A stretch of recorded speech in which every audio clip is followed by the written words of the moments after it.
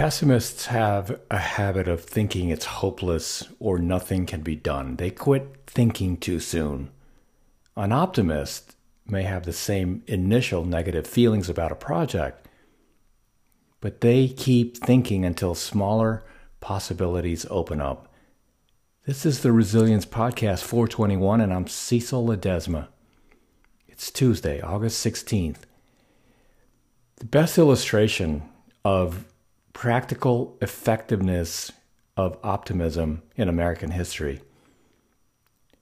I think you'll want to watch the movie Apollo 13.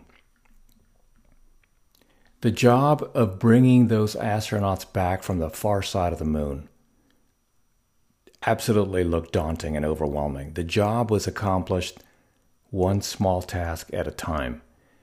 The people at Mission Control in Houston who saved the astronauts' lives did so because even in the face of impossible technological breakdowns, they kept on thinking.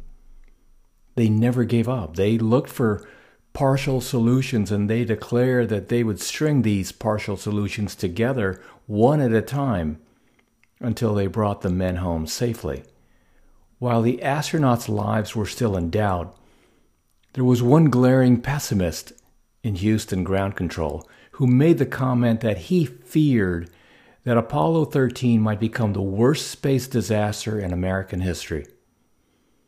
The ground commander in Houston turned to him and said with optimism and anger, "On the contrary, sir, I see Apollo 13 as being our finest hour."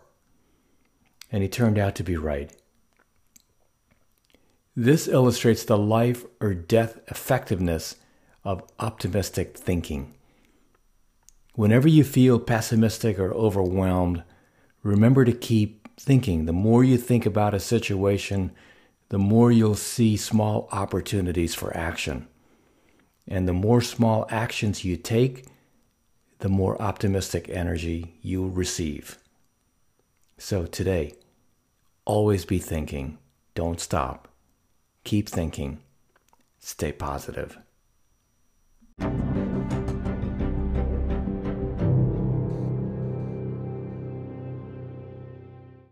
Hey, I'll see you next time, and thank you so much for tuning in. That about wraps it up. But before you jump off, two quick things, actually three. One, I've always wanted to author the conversation on resilience and mental health, because as a very proud Navy father, these topics affect me personally. And as you go about your day, be sensitive and be kind always, for everyone you meet is fighting a battle you probably know nothing about. Your life is a gift, and it's precious to me. And thank you so much for being a part of this community. And I'm not quite sure how you landed on this podcast. It doesn't matter to me. The fact that we're all in this together and that we can have a conversation is amazing. I feel very honored to be in your ears right now, and that you spend a portion of your morning, noon, or night with me.